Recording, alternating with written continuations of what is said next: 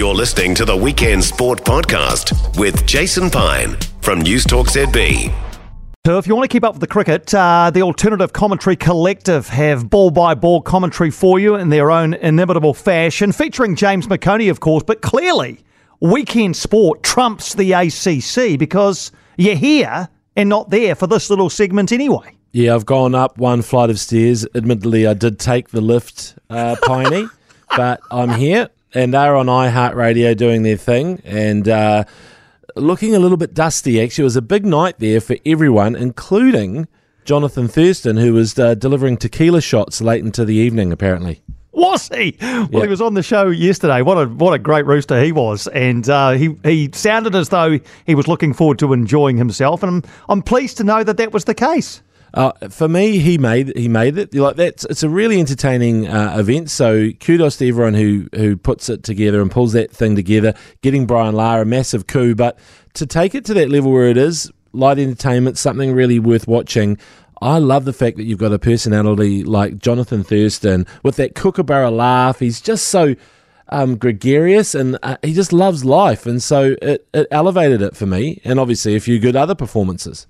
I want to get to those in a sec, but he makes a list. We need to make this list at some stage of the most loved Australians by Kiwis. Yes. I think he makes that list easily. You're right, actually. It's a good list. Should we do that next week? Well, we could. Yeah. Yeah. Sure. Someone will text him with a few as well, but he's lovable. Yeah. What about Ruben Love's catch? Even though it was over the boundary, the athleticism of the kid. I know, the cat, Ruben Love, the ginger cat, and a very good-looking ginger cat, I might add. All the texts to the ACC were, is Ruben Love single? And apparently, I've heard that he's dating Macy Fraser, but I'm not up with the play with what's happening in the Wellington social scene. But Macy Fraser from the Wellington Phoenix, or the Wahenix, as we call them.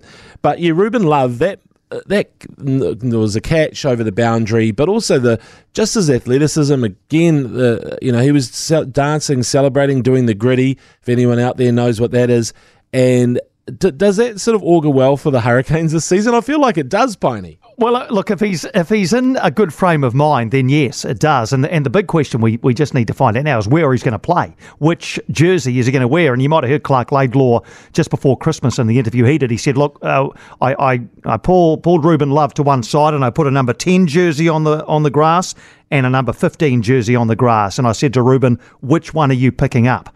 And he didn't tell us which one Ruben Love picked up, but I kind of hope it's the 10 in many ways. I know he's got a lot more freedom at 15, but I would love to see him run the cutter at 10. I think he will run the cutter at 10. I did an interview with him out at Sky the other day, and I did ask him, I said, look, are you ready to play 10? Are you bossy enough to boss these guys around like Duplessis Kirifi, who was there, Cam Roigard? And he already said, I've told Cam Roigard off for not doing the dishes in the flat. So he's getting to that point where he's ready to run the cutter. Piney, he'll be the one. And just before we get off the Black Clash, I did want to say, I think it might be time to open it up to other codes and not just rugby, because I was a little bit disappointed with their dibbly-dobbly bowlers. I think that if someone out there in the world of rugby isn't prepared to bend their back, then let's get some All Whites in there, let's get some Kiwis in there.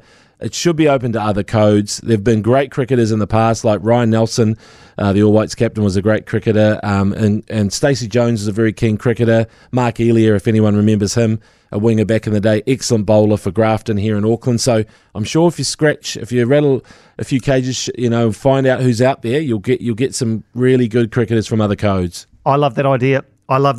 Yep, let's hope that is the way that this wonderful event develops over time. Joe Schmidt's going to coach the Wallabies. Your initial thoughts on this? Kind of gutted, because I love Joe Schmidt. I think he's a rugby genius. He's a bit like Wayne Smith, isn't he? He's an absolute professor. He's all about the details, but also super smart. And I think he's got that emotional intelligence that you need these days to realise. I think he would have even seen the steps that Ireland have taken without him, and noted that what Andy Farrell brings is something different to what he might bring. So the best thing about Joe Schmidt is he can adapt and evolve and bring, a framework for any team to excel. And I think we'll see an excellent Wallabies team, even though I still think Dave Rennie was on the right track as well. I think he was too. I listened to Joe Schmidt's press conference and I just was struck by how different he is from Eddie Jones. They're like polar opposites, aren't they, the two of them? Yeah, the Aussies will not get any rise out of Joe Schmidt, and he doesn't like doing media. In fact, you notice that he pretty much put a media ban on himself through the entire World Cup, or even all of last year's All Blacks season.